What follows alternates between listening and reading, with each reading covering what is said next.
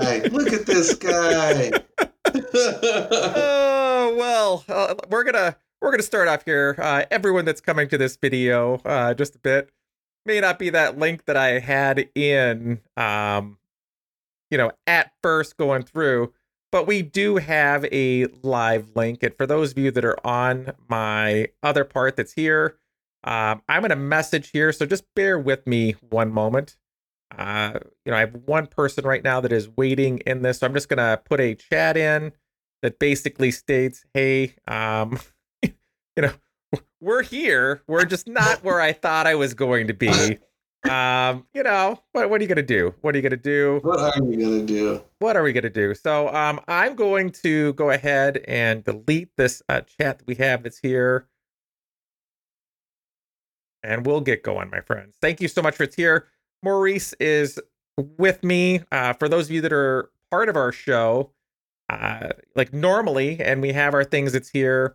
Um, Today is kind of a special day for both of us because this is something I've wanted to do, and I feel like we've been pushing each other, Maurice. Like you and I have been kind of supporting each other, doing our things that's here, and we're gonna go forward. I'm gonna push play, like get going with us, and we're gonna start off how we normally do. For those of you that are a part of the podcast, with our tunes, and then we'll roll right into our show. Here we go. Welcome to Lost Without Japan, a travel podcast about the life-changing experiences of exploring Japan and those moments we would be lost without. For your listening pleasure, allow me to introduce your very own Kanko Gaido, Michael.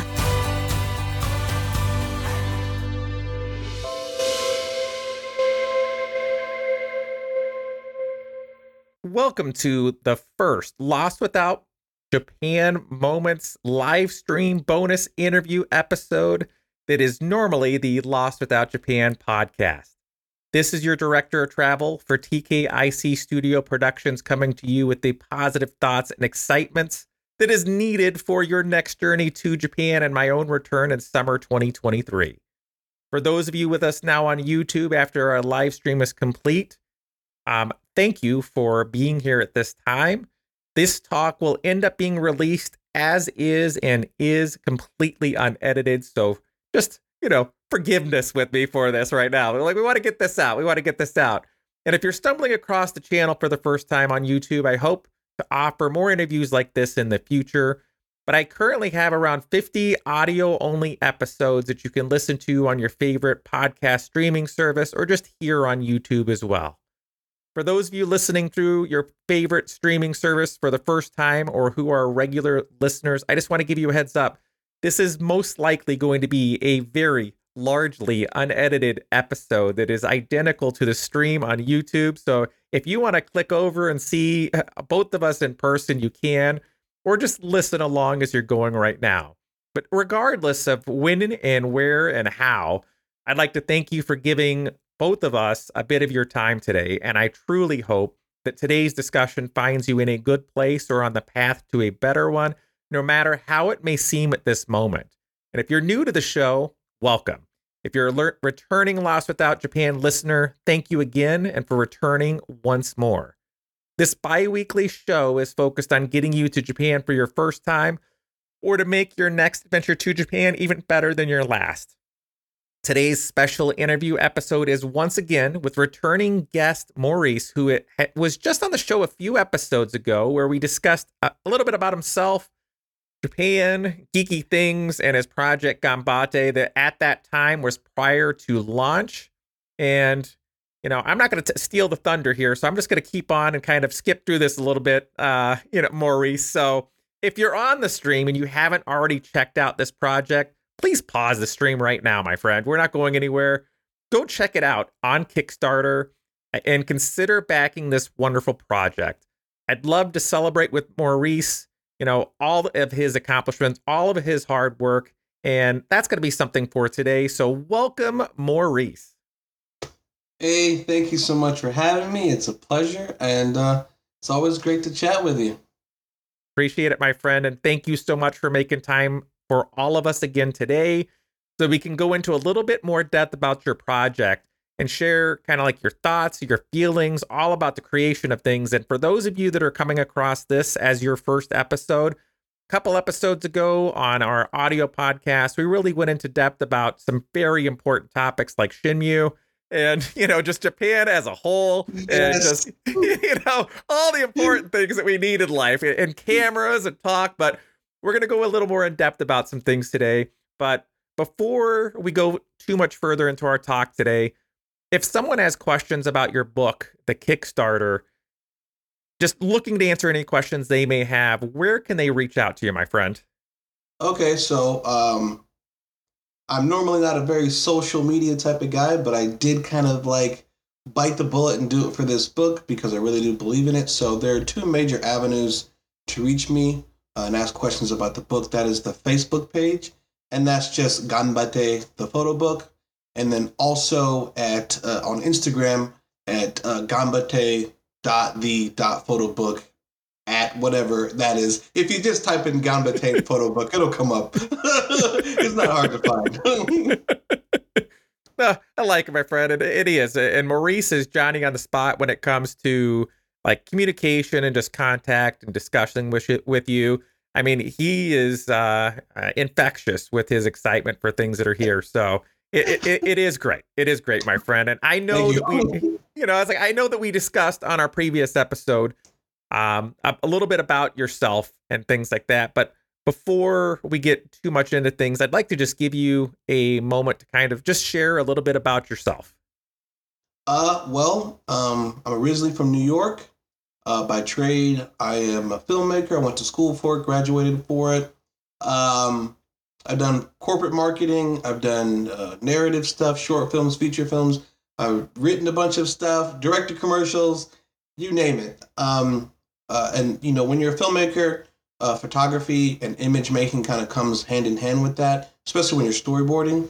So, all filmmakers, regardless of what kind of, focus you have on it, all of them take photos to a certain extent. And that's kind of where my interest led, started from the photo making school and filmmaking, and it just kind of transferred over into this photo book. Of course, there's like things sprinkled in the middle there, but at the end of it, I have this photo book now. So that's kind of basically the long and the short of it. No, I like it, my friend. And I know we're going to have a little bit of spillover when things end up going through. But for those of you that are viewing this for the first time and don't know anything about Ganbatte itself, how would you describe your project? Oh, gosh. All right, that's a big question. I know, I'm going to pull it right out. That's a big question because, it changes from day to day. I'd say that Ganbatte is a journey of three distinct trips to Japan, November of 2019, March of 2020 in the middle of the pandemic, and then also October of 2022, last year, slightly before the border opened and into the border opening. So Ganbatte, in a way, kind of weaves like this spiritual kind of narrative of those three time periods. And it's a mixture of both street photography as well as portraiture with models, actresses, internet personalities, and just regular people. I deal more in bodies of work coming from like a filmmaking narrative kind of perspective. Okay. So it really does serve best in its entirety, in its totality. So you can kind of have that experience from the beginning to the end. Like it, my friend. And I have to say that one thing that I took away just from me is that these aren't my pictures, right? This isn't my photo book. This isn't my book that's here, but I've been to Japan a few times. I have a podcast going on for 2 years, and it's like, I look at these images and man, this was me. Like I had this connection, like this is me. This was me. These are my moments. Like I'm not blowing smoke. I'm not just saying things to say things. Like I totally did. I'm flipping through these pictures and connecting with stuff, and I'm like getting goosebumps as I'm going through. Or you have some of your people that are in there that are making eye contact with me, and I feel like I'm sharing in that moment with you, my friend. And it was like just really, really, hit, like hit with it. And with everybody, I mean, you look at photos though, right? How many of us are on some sort of social media? We're on one right now, right? And you see Absolutely. posts every day, right? Various social media platforms, my friend, that are posting those photos, those quick videos, those things that are there. How does your work on Ganbatte differ from those posts that we see like in our feeds and, like the streams and everything that's there? How does your project differ from those? Ooh, all right. So how can I be diplomatic and civil at the same time? So I think that the nature of social media and what it demands of us right now is that everyone is afraid to publish or post moments as they are or as they come. There is this drive and this need or this fear to only post the best, and best is subjective, most polished, most flawless, unrealistic kind of accounts of situations. And that when you start looking through these instances through that lens, you get further and further away from a real experience. That becomes a crafted kind of like product at that point. And I think that through my shot selection and the photos that I took and with the people that I shot them with, it was a very organic kind of experience. And so the photos that I chose to include in Ganbatte, they had to feel like a natural moment. And many of them are. There is a photo with the model Georgia Risa where we're shooting with her, and this was back in 2019, where we were shooting with her and we were doing the typical model shoot thing, me and a buddy of mine. But the ones that were staged and posed were my least favorite. The ones in the middle of moments where we were joking around and laughing and saying stupid stuff or being silly. I caught a photo of her where she's laughing like I've never seen her in a photo. And I'd argue someone to go through her Instagram, and she's not laughing like that in any of her photos. But I caught it, and it was in a very natural, very real moment. And I think it comes through 100%. And that's where I lean towards whenever I'm shooting things and what I connect to, because I want to, my book is all about the human experience, connecting to that human experience and kind of relaying and feeding your own kind of moments and emotions into that. Like, if you can't connect with it on a human level or emotional level, I have failed. But at the same time, I think that how are people, connecting to human moments on Facebook or Instagram posts when they've been like basically washed to perfection? Like, who can connect to that? None of us are perfect. None of us have had, the hour and a half of removing all the blemishes and the wrinkles and the bags under your eyes. That's not what I aim for. I'm the furthest from that. And I think it comes through in the work that this is a very natural and kind of like personable kind of experience in photo book. I could not agree more. And I think with you saying that, that's something that I can relate to, because it's like, you feel like you're in a moment. It is a moment that you're sharing, and not just something that's like you're watching something and you can see something. They're like, hey, look here, this is, this, and it's all been set up. Everybody that walks by has been set up. Everybody's like acting that's here, as opposed to just kind of having that connection that you have with yourself. So I totally get it. I totally get that. And I know we're going to have some different things here, but I listened to your interview and really enjoyed the one you did with Joel on the Moonlighters Club. Yeah, he's great. He's such a wonderful guy. I mean, such a wonderful guy. And for those of you that haven't listened to this show, it's very much worth your time. It's in my show doc and on my Instagram that I have for Lost Without Japan. You can click on that link, click on Joel's show. And you guys, one of the things you talked about on that wonderful interview that you did is Paris syndrome and its relation to Japan. And I was like, man, Joel, like, this is great. You have this here. Could you expand upon that a little bit with everyone at this time, my friend? Oh, okay. So Paris syndrome is the discomfort and the discrepancy that someone experiences when they've been, I guess, fed information about a place and it's characterized in one way, and when they actually go and visit it, it's drastically different. And that chasm or that difference between their expectations because of what they've been told and the reality of what they're experiencing, that can cause sensations of dizziness and sweating and unease and anxiety. And that's Paris syndrome. It's a real thing. And apparently it occurs a lot to Koreans and other Asians who travel to France, Paris, France, because of all the media and material that they've said, this is Paris, this is great, this is this, this is this. And then they go there and they're like, wait a second, this isn't at all like I experienced. And there's a level of shock that's been titled the Paris syndrome. So I wanted to get away from that with my book. And I'm going to be diplomatic and be civil.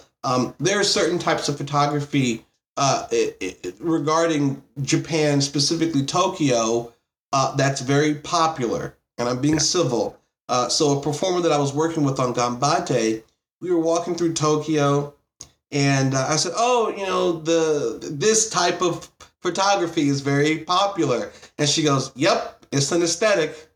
And then she just dropped it, because I think that the people that live there and live in Tokyo and live in Japan, they're like, this isn't Japan. This isn't Japan. If you're a fan of that type of photography, and without me saying it, you know what it is. And then you go outside of a few maybe small blocks, Japan, Tokyo does not look like that. It doesn't. I'm sorry. No. And I think that the second you go and you experience Japan, which is a beautiful, wonderful country all on its own, you don't need to change it. Once you go and you experience it firsthand, you breathe in the air, you see the real colors of the city and the country, and then you go back and you look at that stuff, you're going to think, why did people ever do this? Why did they change it? Because the way that it is perfect already. And so that feels like an exported product that's misleading, because I'll be honest with you, I'm going to put my foot down. It doesn't look like that. Japan doesn't look like that. Creative liberties and taking artistic choices is fine. That's fine. But you need to be aware of the fact that you're looking at a product that does not reflect the reality. 100%. And you guys were talking about movies during that, during that talk and things. And Blade Runner is one of my favorite ones. And you can come there expecting it. And for me was, I went to Japan first in 2007. And I experienced that not in Tokyo like you would expect, I guess, because like back then you didn't have so much to go off of. You know what I mean? Like, and my dad had traveled there, and I grew up kind of listening to things. So maybe it didn't happen to me there. But what hit me was we arrived into Kyoto, pitch black, dark of night. Our hostel that we stayed at with the group of teachers I was with was right next to the train station. We arrived late, my friend. It was pitch dark. Couldn't see much of anything. And all I see is this like city, right? And I'm like, what is this? Like, I'm like, this is like any other concrete city that you could find anywhere. Where are the temples? Where are the shrines? And I'm like, I've made a huge mistake with my trip. We had 2 nights, Maurice, 1 day on our own, and I picked this place? Like, what is this? I couldn't see far enough to have it. There's no Google Maps for you to go on to like see things, my friend. I have a paper map I folded up that I'm going to be looking at. And I'm like, I messed up. I should have done with the other group that was going to Fuji. Like, I made a mistake.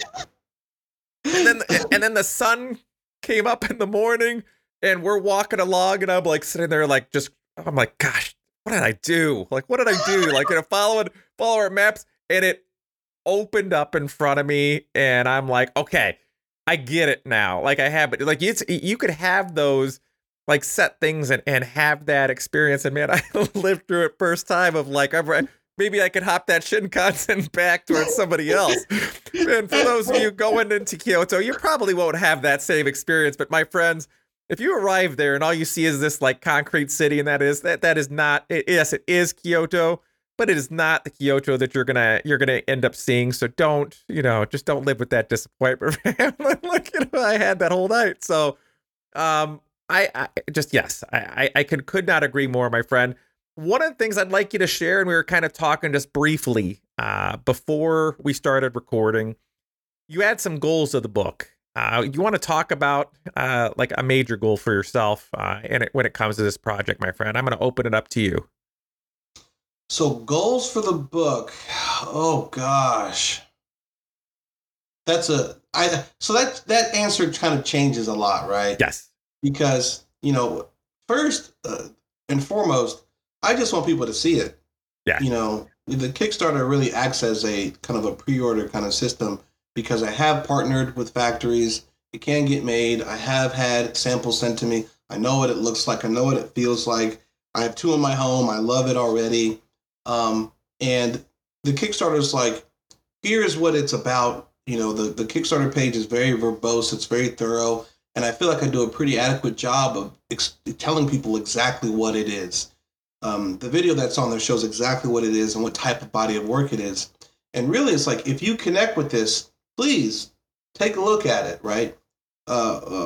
Pick up a copy, I want you to experience that experience that I have when I sit down and I look through it, because I still look at it once or twice a week, because even though I'm the person who made it, I'm still impressed with it. I still enjoy that experience of flipping through and digesting the shot selection in this photo beside that photo, or what was going on in my head when I took that photo. I love all that stuff. And that's as someone who created it. I think that people that connect with that sort of work, the sort of like human kind of element, vintage style photography, film photography, they're going to see the value in the body of the work. Beyond that, and just people who connect with it, buying it, I would like to continue to work in Japan and take on more subject matter, or diversify, or tackle different types of people and put them in photograph form. I'd love to do that. Really, the sky's the limit, because it's art, right? At the end of the day, it's art, and it comes from a drive to want to connect with people, and it comes from a drive of wanting to connect people with good art, right? And also to motivate people. Me personally, I don't find a photo that's been edited for 6 hours to be motivating. I don't. There's nothing wrong with that, but I personally don't connect with that. I connect with someone being in a place with another person, sharing a moment, and they capture the right, perfect moment. Yeah. That to me, Photoshop can't edit in a moment if you didn't catch it, right? That's how I feel personally. It's taking the time, it's choosing the right moment. It's kind of ingrained in the idea of shooting film photography, because you can't shoot forever like on digital, right? You have a very finite number, and you have to pick and choose and be selective about the moments you capture. And that's what film photography is to me, is capturing that moment. And I hope this book motivates people to go out there and see their lives differently and their interactions with people differently, to look at the moments that really, really matter, that this is the moment, not me taking this photo and then putting it through a filter, or putting it through this program, or doing this to it, or doing this to it, or not turning it into a product, right? Yep. The moment is the moment, and just kind of honoring that and showcasing that human moment. Because here's the thing, if the human element is imbued in the photo, you can't stop people from connecting with it, right? It's impossible. If there is a genuine moment captured in photograph form, other people will see it and they'll connect with it too. I truly, truly believe that. Agreed, my friend. And you had quite an accomplishment that happened right before we came on, my friend. Why don't you go ahead and share that right now? Because I think it's huge, buddy. It is huge. Okay. Okay. So, and I got to give you some credit here too. So before I even say this, a couple of days ago, when Mike is like, hey, look, we should really have a follow-up interview, and hopefully we'll be toasting to your campaign crossing the funding line. And I'm thinking, man, this guy is so really like optimistic. I love his energy, but we'll see. And I have to be honest, an hour before we started, I got a massive pledge from a gentleman out in Australia, and it pushed us over the funding goal. So at this point, the book is 100% funded. I feel super excited because I know that it's going to go into the hands of people that connect with the work. I hope that they share it with their friends and their family and their loved ones, because I fully believe in it. And like I said earlier, just a minute ago, I hope it motivates somebody, anybody, anywhere to pick up a photo of a camera and view their world differently and decide to capture their own moments as well. I really hope it does. But at this point, we're just keep pushing along. We have 8 days left. There are plenty of wonderful tiers you can get or you can pledge. Please look at the Kickstarter campaign, and if any of it connects with you, because here's the thing, don't buy it or don't pledge to it if you don't like it. What I'm saying is, if it connects with you, if it speaks to you from an artistic perspective, this is a wonderful book to pick up. I think plenty of other, obviously, clearly the people that have gotten it across the funding goal, they connect with it, and you can join them by pre-ordering your own book too. And I hope to see you there, because I'm extremely proud of this work. At this point, I'm just beyond happy. It's a big win for me creatively, because I know that a lot of times artists don't know where they're gonna, if they're gonna be supported or if they can continue to do their work.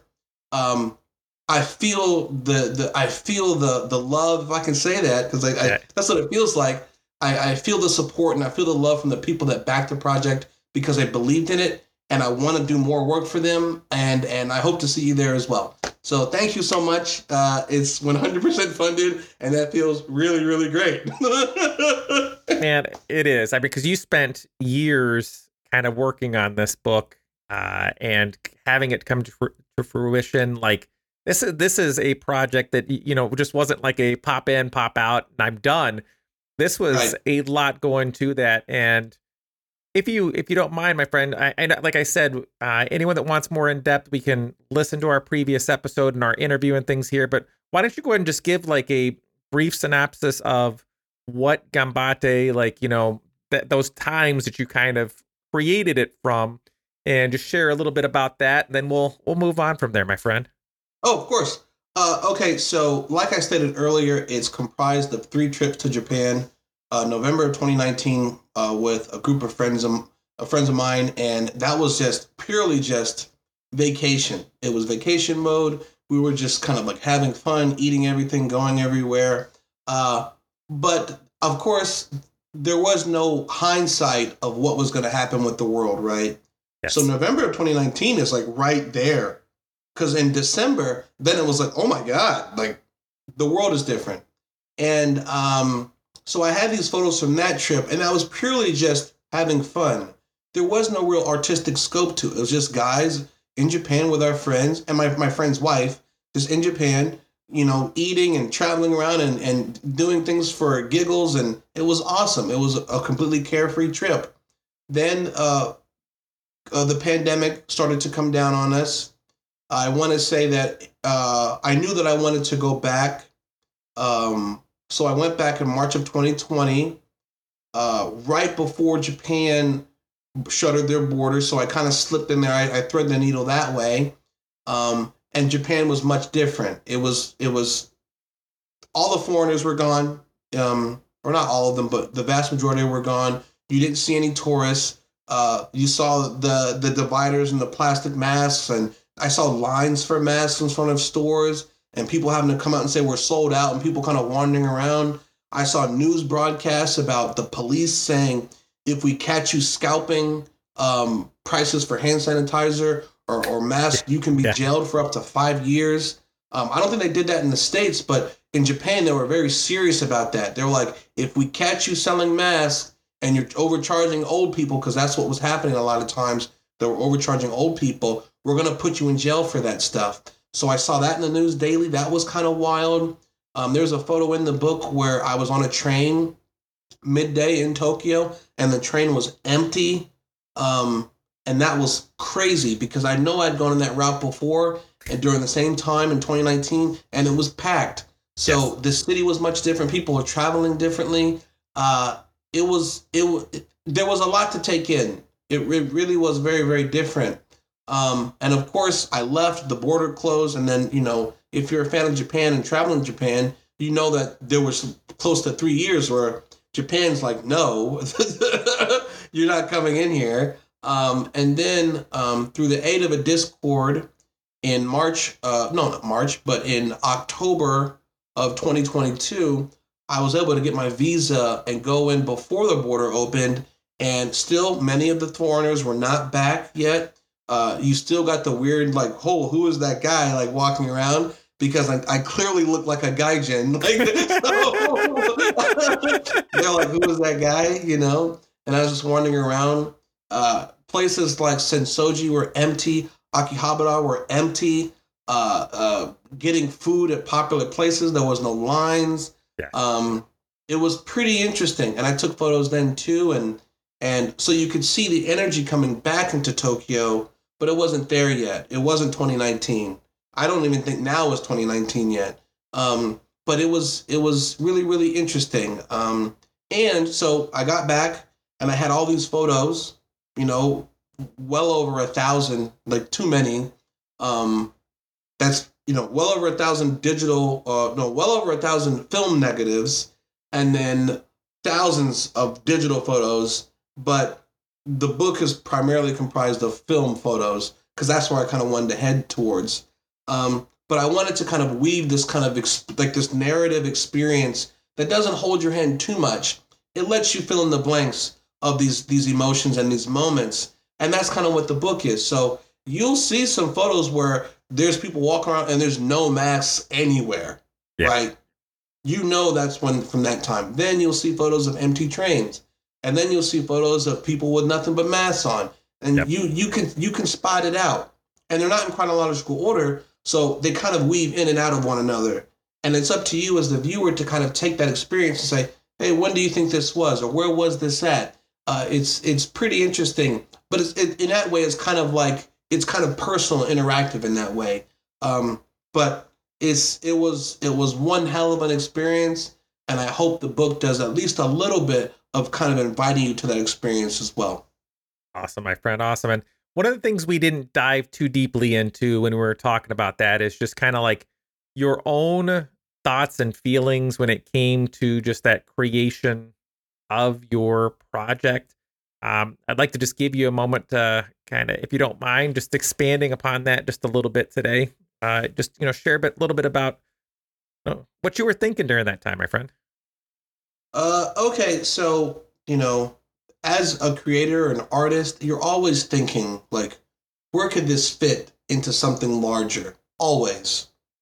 Whether it's the way that someone said something or the way that a gesture is kind of perceived or interpreted, just how an event happens, you're always thinking about what could this be if not just a singular kind of item or singular moment. And when making the book, and one thing that you said that is so flattering, I'm gonna have to piggyback off what you said. You said that these photos felt like your photos. You felt like you are, and that really, like, that warms my heart. So it warms my heart because I do want it to feel like a personal experience. Yeah. I really do. And I think that a lot of the photos, like with Georgia's a fantastic performer. Yes. And she has such a relatable and welcoming kind of aura or personality or just persona in general that you can't help but feel like, I've known you for a while. She's my friend, no doubt about it. Like, you're looking at that and you're just like, cool, man. Like, this is my friend. We're hanging out, like, whatever's going on. But yes, 100%. That's 100%, my friend. She's the consummate professional from 1 to 100. She's great at what she does, but she has a charm to her that not a lot of people do that make you feel at ease immediately. And so And that goes to and that goes for everybody in the book, but they have their own different type of charm, right? Yes. They have their own different type of like home feeling or welcoming feeling. And so I just really wanted to feel like you're an insider, you're a part of this. Again, I'm going to be civil to try to tell you what the book is not. Right. A lot of photography focused on Tokyo doesn't really include people. Yes. A lot of it is just street photography where they kind of grab moments or I don't know. I don't do that kind of stuff, so it's hard for me to describe it, but it feels very impersonal and very distant to me. And so when I was making the book, I refused to make a book that felt distant. I refused to make a book that felt impersonal. I refused to make a book where it felt like I was stealing moments from people who didn't know I was there. I could not do that. I could not do that. There are plenty of people who do that already. That work is fine. It's okay. It's good. It's for them. It's not for me. And so who am I to be this ambassador? I'm not an ambassador. That's a strong word. But who am I to tell you about this place and even try? And my book is not in a complete view. It couldn't be. I'm not from there. I'm an outsider. But how could I make a body of work that's supposed to entice you or make you curious about a place, and I don't include the people? That doesn't make any sense to me. You know, at that point, if you just include Tokyo or Japan or Kyoto or these other places without the people, you're talking about a theme park. You're talking about rides at that point. You're not talking about a community or a nation. And so it was my job and my goal to include as many people as I could. So they're a part of this experience too, because so when you go to Japan, you're not just going for the Godzilla Cafe. You're not just going for Team Labs. You're going for the citizens as well. Because there are lovely people there, you know, more than anyone could ever count. And you could be having an experience with those people too. You know, they should be represented in art. And so that was my goal as well. Love it, my friend. And you segue nicely into, you know, where I was going to be going to next. You've had some very unique and interesting people that are a part of your book and a part of those photos. Could you just share a little bit about those individuals for those people that get the physical copy or digital copy from your Kickstarter? Just so they can have a little bit more to, you know, that, like, you know, if I want to know my friends that are in this book that I'm looking at, like, you know, like from my trip when I was here, it's like, whatever it is, you know, it's like, I want to know these people that are here. Could you just share a little bit about them? Oh, of course. So I met Georgia through a friend in 2019. So she's an actress and a model and kind of like this personality that kind of resides in Tokyo, and she's awesome, you know. Then there was Maya, who Georgia introduced me to Maya, and Maya is a producer that works in Tokyo. She's there too, and she has her own kind of like modern take on architecture and art and minimalism and design, and she's in there and she's awesome. Then there was an actress that I really had a great time with. Her name is Sayaka, and she's just she was almost like a philosopher too. So when we were shooting and we talked, we built this narrative around her portion, and she created this character around it and acted it out, and I captured it in photos, and that was cool, and that's great. Those are in the book, but what really stands out to me is that after we finished, we walked around and we just talked and we connected as people. And she has such great ideas, and she's like intriguing and thought-provoking and empathetic and caring, and I just a wonderful human being, a wonderfully warm human being. Then there is my buddy my buddy Paul out in Yokohama, who is this professor / sneakerhead who has been, I didn't tell you this part, but he was actually featured in a documentary about Jordan sneakers because he did a really good review of a golf club, like a golfing club, like a country club. Yeah. They did a collaboration crossover sneaker with Jordan. So there was this Jordan golf shoe, and Paul did a review on it, and the producers of this documentary saw it, and they're like, hey, can we use part of your review in our documentary? And Paul's like, yeah, sure, go for it. So he is this dude in Japan who is making reviews about American Jordans. These producers back in Chicago see it. They're making a documentary. They want his footage. It's just wild, this dude. And he's awesome too. And then I think that probably one of my most memorable people, and oh gosh, so you and I talked about Shenmue, right? So, Yes. So one of the English voice actors from Shenmue, he resides in Kamakura, and he's this dude that does this gardening. And I remember watching him on YouTube before I even knew that I was going to make Ganbatte. And I'm like, who was this guy? Like, who was this guy who's a voice actor for Sega games, and he's a broadcaster for NHK, and now he's a gardener, and he's American, and he's been residing in Japan for 4 decades, and they're just like, I have to know this dude, right? And so I reached out to him. I said, hey, look, I'm making this book. Would you like to be a part of it? And he was like, yeah, sure, let's do it. And his photos are immaculate. Like, so every now and then, you're like, oh, I did okay on that one. I did okay on that. And this is good enough, because everyone's their own worst critic, right? Yes. We were just talking about that, my friend. Oh, absolutely. Yeah. There are a couple of my photos that I did with Robert out in Kamakura, and I'm like, oh my God, I can't believe I took this photo. Yeah. I can't believe that I did this. It's just, the book came together with the right people at the right time, and I am incredibly blessed. There's so many people who just, I told them what I wanted to make, and they were down for it. They were very hospitable, open-minded, generous, just wonderful people.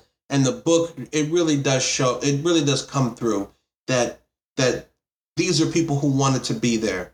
Yes. These are people who wanted to be recognized and seen. And I'm happy that they allowed me to do that. Outstanding, my friend. Outstanding. And for those of us that have made it this far, let's go ahead and we can kind of discuss some of the images and things from your book. And what I'm going to do, and please forgive me for a moment as we're like going through, I'm going to end up sharing my screen, and I'm pretty sure, my friend, that's going to take my entire screen from what I have. So I'm going to duck out, I think, and I'll be like, aha, aha, you're going to be on your own, Mark. So Maurice, we're going to be, we're going to get that up here in one moment, try to share some screens for you. Maurice was nice enough to share some of the images of his book. Because like you said, we're not going to share the whole thing.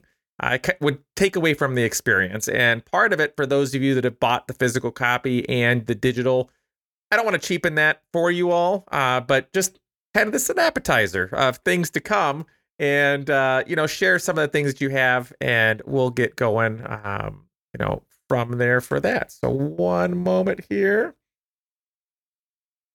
Let's see. Share screen. Shared photos. There we go. Oh yeah, look at that, Maurice.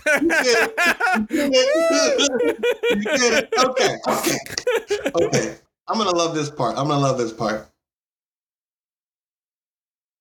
Let's see, and I'm gonna just a little bit increase our size just a little bit there. Okay, my friend, it is all you. Let's get going.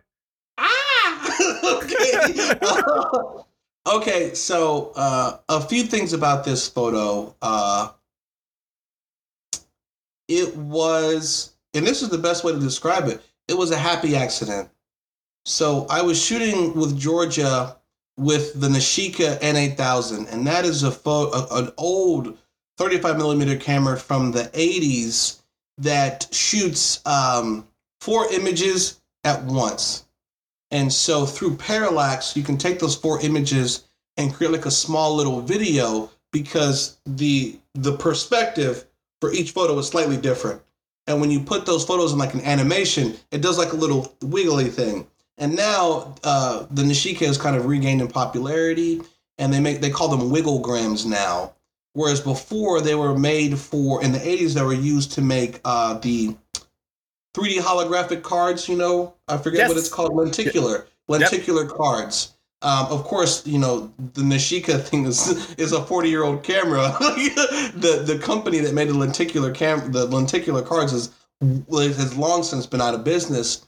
But now people have taken those photos and turn them into animation, small short films. And there's actually one Nishika kind of sequence on my Kickstarter page, and that's of Maya. You can check that out. But so the Nishika camera is a neat idea. It's very poorly made. It's a crappy camera that does one thing well if you're very careful with it. And one thing that can happen is if you don't wind it properly, or if the film doesn't catch properly, because a lot of times the film does not catch properly and doesn't advance all the way because it's not a very well made camera, you'll have an overlap of the exposures. And so this is where this happened. There was a misfire in the Nishika, and when it advanced, it didn't advance all the way. And so I took this photo and it jammed. And I thought the camera was broken. And so that was like the last shot of the day that with me in Georgia that day. And I was like, well, here we go. For your second camera. Camera that's broke on your truck. Broke on me, right? So, but the camera didn't break, but it did misfire. And so I was going to Kitamura, which is like a camera store in Tokyo, and I was getting film developed back and forth all the time. And there was a few segments of these photos that were clearly double exposed and overlapped.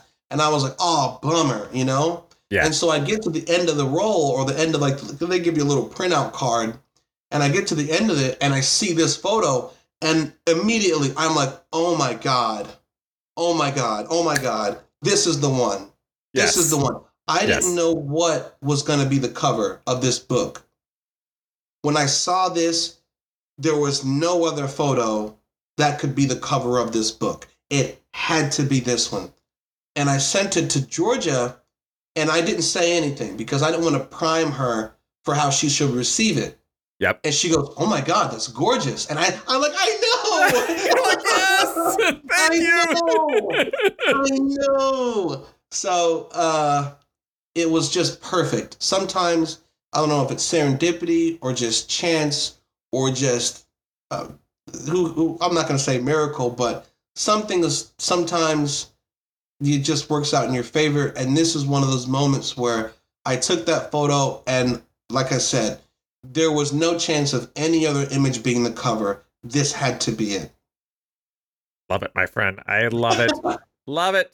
We're going to scroll down a little bit more here. We have another image. It's here, and I'm going to probably have to back up a little bit because that 125 is not going to work for this, but we will go back just a stretch there. Go ahead, my friend. Okay, so this is interesting to me because a lot of people are like, why are you showing a police car? It's not like a big deal.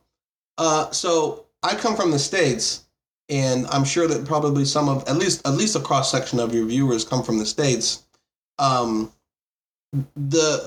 relationship and the attitudes of police vary from place to place. Let's just leave it that. Yep. And the attitude the police have is much different in Japan. Guns are like a last-ditch effort. I think I was in Akihabara at the time, and the only police action I saw where these two teenagers were running around bumping into each other, which is innocent kid stuff, Yes. And the cops just made them empty their pockets. Like, the cops made them empty their pockets. It lasted 30 seconds, and the cops were like, all right, get out of here. And everyone was fine. Everyone was fine. And then I remember walking towards their car, and there's an anime character. There's like a cute little anime character.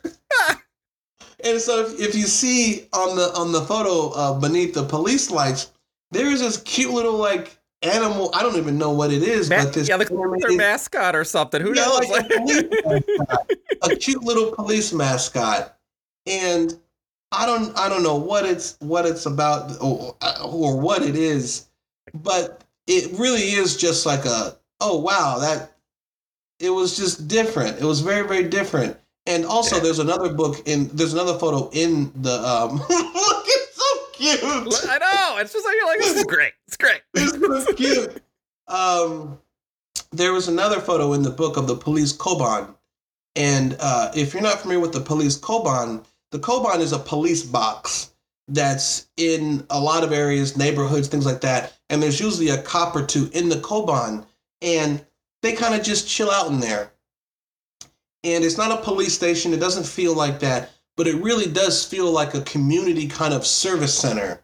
I remember I've gotten lost a couple of times and without hesitation, go to the Koban, and in my broken Japanese that I can figure out, I've gotten directions several times. And there have been a couple of times where I'm trying to speak in broken Japanese, and the guy's like, English. English days. He switches to his broken English, because he's sincerely looking to help me, right? There is no concern about suspicion or being mistreated or aggression, none of that. And so those two photos in kind of conjunction really do kind of encapsulate this completely foreign experience that I had with the police in Japan. I will not hesitate to go speak to the police in Japan. I'll just leave it at that. Yep. And I think the mascot kind of lends to that kind of like, oh, we're here to serve you. Like it was actually pretty cool. It was pretty cool. Awesome. Go through a little bit more and another. Love it. Here we go, my friend. Oh man, that's one of my favorites. So this is from 2019. This is outside of Akihabara Station.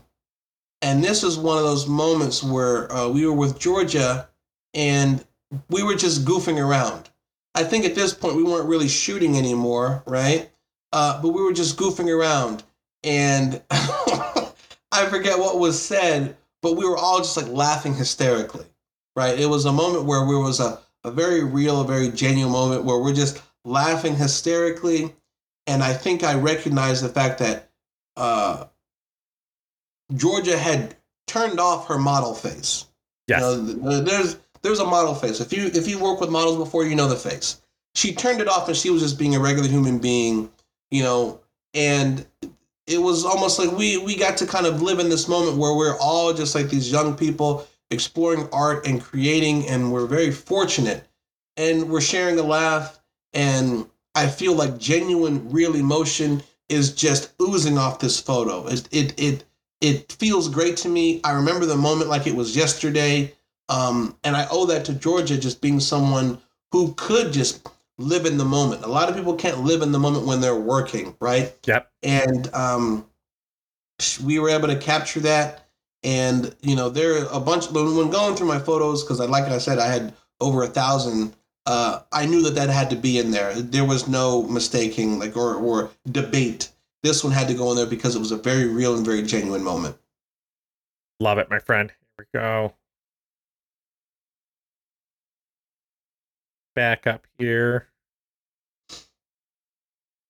Back up here. I'm going to upset some people with this one. Here we go, my friend. Okay. So this is another one of my Maurice's vendetta to say that Japan is not like how you've been told. So I know that everyone's like, oh, Japan is clean. Japan is clean. Everywhere is clean. Everywhere is clean. That is true in a lot of heavily trafficked, very popular areas. The second you go to a side street or you're like in a little corner where people can't see stuff, yes, there is so much trash chucked in little corners that you're going to see it. You're going to see it. And also, I will probably say some of that is probably due to foreigners. Yes. because there's a lot of behaving badly foreigners in Japan. Let's just get that out the way. Yeah, please don't be one of those if you're listening to this. Yeah, Please. don't be one of those. You're gonna make all of us look bad. Don't do that. Don't do that. But at the same time, I'm sure the drunken salaryman recognizes, or he feels the pinch of no trash cans too. Yes. And so you'll see people, they'll just chuck a trash can if there's no one looking. And that's one of those moments where I was walking to the convenience and there was no trash can in sight. It was actually one of the few long stretches where there was no vending machine. And usually because besides vending machines, there's a trash can or a couple. So there's no trash can in sight. And it looks like someone just decided, hey, look, I'm going to chuck these right here. They just tossed their trash. And here's the thing, it's not overwhelming. It's not like New York City kind of level, but you will see trash. Everywhere is not clean. Everywhere is not pristine. You go on a side street, you're going to see some stuff chucked between buildings and all kind of stuff like that. Like in the uptick in graffiti and things like that from like some of the just different walking videos and things is so much more, even from when I was there last to now. Like it's just more and more. And you could take from what it is. And I'm like, I don't know if it's gonna be expression of self or like, what is it? But it's definitely changing. So absolutely, absolutely. Here we go. I love a good pork hamburger, my friend. What can you tell us about that? All right, so I went to this place before the border opened, and it was clear that the guy had not had to deal with foreigners for a while. And when I walked up, that sign was not out there. And if you can't see it, or if you're listening to this, it's a plastic placard for the restaurant that says in English, "I'm sorry, I can't speak foreign languages. Please prepare your tablet translation app," right? Yep. And I remember when I walked up and I'm like, "Hello," and he disappears for a second. He comes back and he slaps that down. And the thing is this, like, I kept it simple because it was very clear that, and a lot of times some people are like, well, they were rude to me because I didn't speak Japanese. And I don't think it's that. I think a lot of times they feel shy or uncomfortable because, well, a lot of times people will speak English at them. They don't understand English.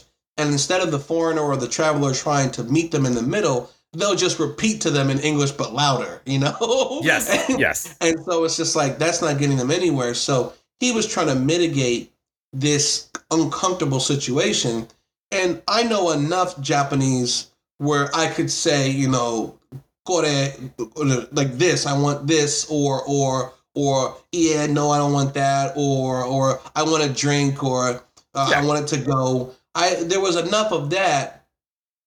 And he's like, poku hamburger, he said something like that. And he's like, oh, is that okay? Because I guess some people don't eat pork. And I'm like, daijobu. I'm like, that's okay, that's good. So he appreciated that I tried. Yes. But initially there was a weird kind of tense, like, this dude's going to speak English at me. And the answer is, I would have. But yes. I'm not going to lie. Like, his assumption was correct. But we worked through it, and I didn't need a translation app. And that was kind of a cool moment. And what started off as really tense, by the end of it, when I had my food and I left, he was handing me pamphlets and giving me free sauces and stuff like that. And it was very welcoming. It became like a please come back sort of experience. Whereas before, I did not know it was going to end that way. No, and it is. And everywhere in the world right now is understaffed, right? So if you were, and I hope everyone that's listening to this, if you haven't been to Japan before, you will get there, my friend. It may take you a while, but you will get there. And, there's plenty of people to help support you in finding that. But if you are going anytime in the near future, like myself, this summer, or, if it be, next year, whatever it is, everywhere is understaffed. So just please be understanding. And if you're going out to a restaurant, don't bring your backpack with you if you can. Store it outside. Leave it in your hotel. Space is so tight there. They're not picking on you. because you have your things and they don't want it. It's because you have this huge backpack with you, and they're trying to fit the 12 people that fit maximum into this place. If that, just be understanding. And I'm like, it goes so far. Just a smile and some understanding and some flexibility, and like you said, some limited, very minimal Japanese breaks down so many barriers, from everybody, and it's just such a huge takeaway for everybody. Here we go, my friend. If you try a little bit of Japanese, you'll get the much desired was it Nihongo Jozu? Your Japanese is so good. You're like, I know it's not. Nihongo Jozu. Watashi wa.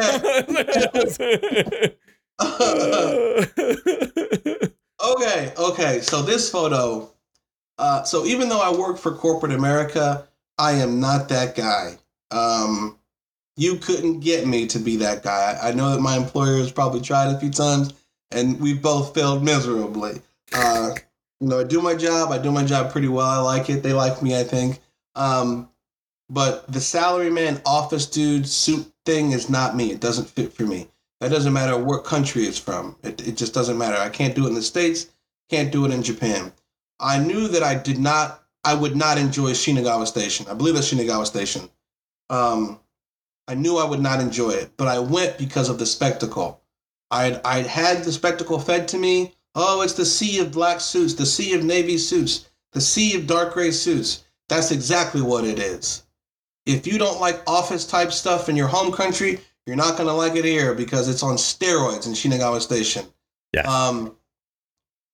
I've been to quite a few places in Japan. There is only one place I would say that I could definitively say I did not enjoy and I don't want to go back. That is Shinagawa Station during rush hour. I think the photo that I got of the salarymen, this is a digital photo. This is a digital photo, one of the few digital photos in the book. I gave it kind of an artistic kind of like, I pushed it a little bit, but that's what the photo looks like. And you can tell exactly what it is. Like, I wanted to maintain their anonymity, because also it's a lifestyle that's not for me, so I didn't want to be disrespectful. But the sea of suits, and it's not them, it's what it represents. Yeah, working tirelessly overtime until you retire. It's not for me, but it's a part of Japanese culture. I'd be lying if I said it wasn't. And I wanted to capture it and capture it accurately. That is Shinagawa Station. If you're into that stuff, go see it. It's not for me. I'm never going back. Not if I don't have to. Especially not between 6 a.m. and 9 a.m. and then 4:30 and 8 p.m. Not a chance. Not a chance. But I am proud of the photo. Yeah, I'd agree, man. If you're pushed into a train once, that's one too many times. Let me tell you, just that one occurrence is here. And I'm the same, man. Like, you can't pay me to go into Tokyo Station to save my life. And whenever I have to go there, my friends that went with me in 2019, because we were pretty close to each other in going, like when I was with my friends and you were with yours. And they were like, Mike, you're a positive guy. You're an overwhelmingly positive guy, like all the time. What is all this hate? Like, why are you you have all these negative thoughts and feelings? We haven't even made it to the station yet. And I'm like, I hate this place, man. And they're like, but you don't hate anything. I'm like, no, I hate this place. Like, I'm going with you guys, but I hate this, and as soon after we got through and out, they're like, okay, we get it. I was like, we get this now. Like, and I'm like, yeah, it is. You totally do. And everyone's rushed because that's just what the system is built like. Everyone is tired, and here's the thing. Like, I used to think it was kind of funny, when you see a salaryman or someone sleeping on the train. Yeah. I thought that was kind of funny. When you see it, like, daily, because these people work to the bone. Yeah. It's different. It's not funny anymore. It's not funny. It becomes, this guy is exhausted. This woman is exhausted. They worked for 10 hours today, maybe longer. Yep. And now they got to ride the train for an hour and a half. please let them sleep. Let them. They earned it. Yes. And that's kind of what Shinagawa Station kind of represents to me, and it's just more power to them. I'm not built for it, but hopefully they are. You give that feeling of like not giving up, and we were talking about that from a creative standpoint of just keeping on going. And man, like that takes a type of person and some dedication to keep going with that. Absolutely. That is not an easy 9 to 5 at all. And one of my favorite things of your book, buddy, is the Polaroid pictures, my friend. Like I absolutely positively love it whenever I come across one. What can you go ahead and share about this one, my friend? Okay, so this is actually in Osaka. And my buddy and we went up to this bar, this rooftop bar. And I had a weird experimental camera with me, a lomography wide. And it does all kind of kooky stuff. And we were testing out the extended exposure. And we were just up there, and we were the only ones in the bar, because if you get lucky, you can get into a lot of Japanese bars that are tiny and you're the only one in there, or there's a very small party in there. Like you were mentioning earlier, some of these bars only fit like 10 or 12 people in them. But we had free range of the place, and they had an outdoor area on top of this building. And so the bartender came out to smoke with us, and he was like watching what we were doing, and my friend and I were like testing out different time lengths to capture the photo properly, because we didn't have a light meter on us, so we couldn't properly measure it. So we're just firing off these photos. And I remember the guy watched out. He came and watched us, and he asked us what we were doing and talked about where we were from. And the dude was from Korea, and he spoke 3 languages. He spoke Korean, Japanese, and English, all impeccably, like just wonderful. And he served us, and it was the first time I ever had plum wine. Umeshu plum wine. Delicious. I'm addicted to that stuff now. But that photo encapsulates me and my buddy testing out this camera the first time I was in Osaka. This really hospitable, really friendly, educated guy from Korea who was our bartender, just smoking his cigarettes and chatting with us about life. That all of those things are encapsulated in that photo for me. It was a memorable, super unforgettable night, and the photo is very, very special to me. Excellent, my friend. True. And that is our run of things, my friend. Let me stop this share. I know, like we can just keep on going. It's like we can keep on going. There's no doubt about it. Now people are like, "Damn, bring those photos back!" Like, this got this guy up on time. Oh man. Oh, that's awesome, man. That I truly enjoyed, my friend. Just getting into this, and it's great. And for all of us that's here, if like our different things that you have, we're coming to an end here, my friend. I don't want to take up too much more of your night. Hurrah! Congratulations! It's amazing. I'm so happy for you. For anyone that is listening that comes to this after the fact, my friend, that's from your Kickstarter or stumbles across your book at a later point in time and finds either this audio version of what we're talking about or this video, what would you like to share to them? I'm going to give you that opportunity right now, my friend. Oh, okay. So if you capture this or you see this after the fact and the Kickstarter is over, or you miss the opportunity to pick up the book, I'll try to find ways to make some available. I think that I'll have a few extras from the initial order. Beyond that, I don't know. But if anything, I want you to be curious about the world. I want you to be driven and be a creator in your own way, to go and travel and explore and be inquisitive. Of course, I want you to travel to Japan. Of course, that goes without saying. But if there is some other place that calls to you, go, please. Go.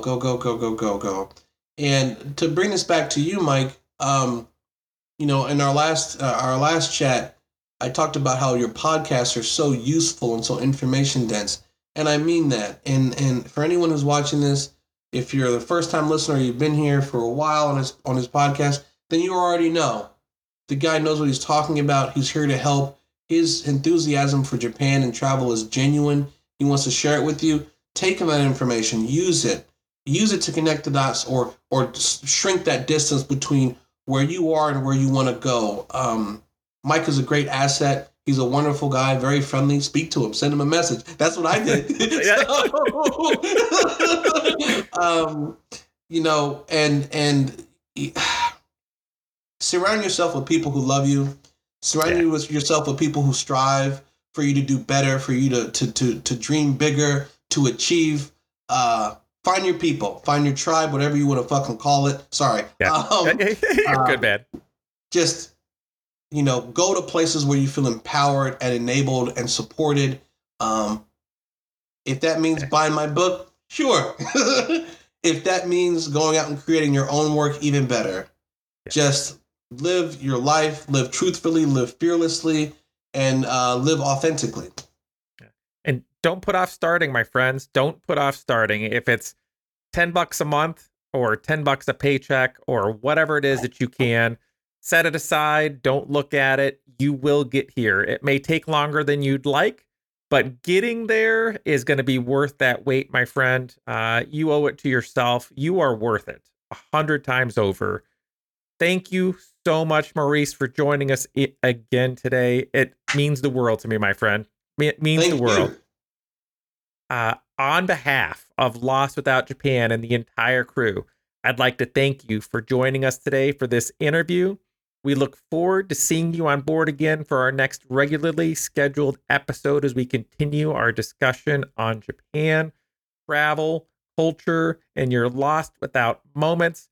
To everyone out there, Oginki Day, stay well, my friends.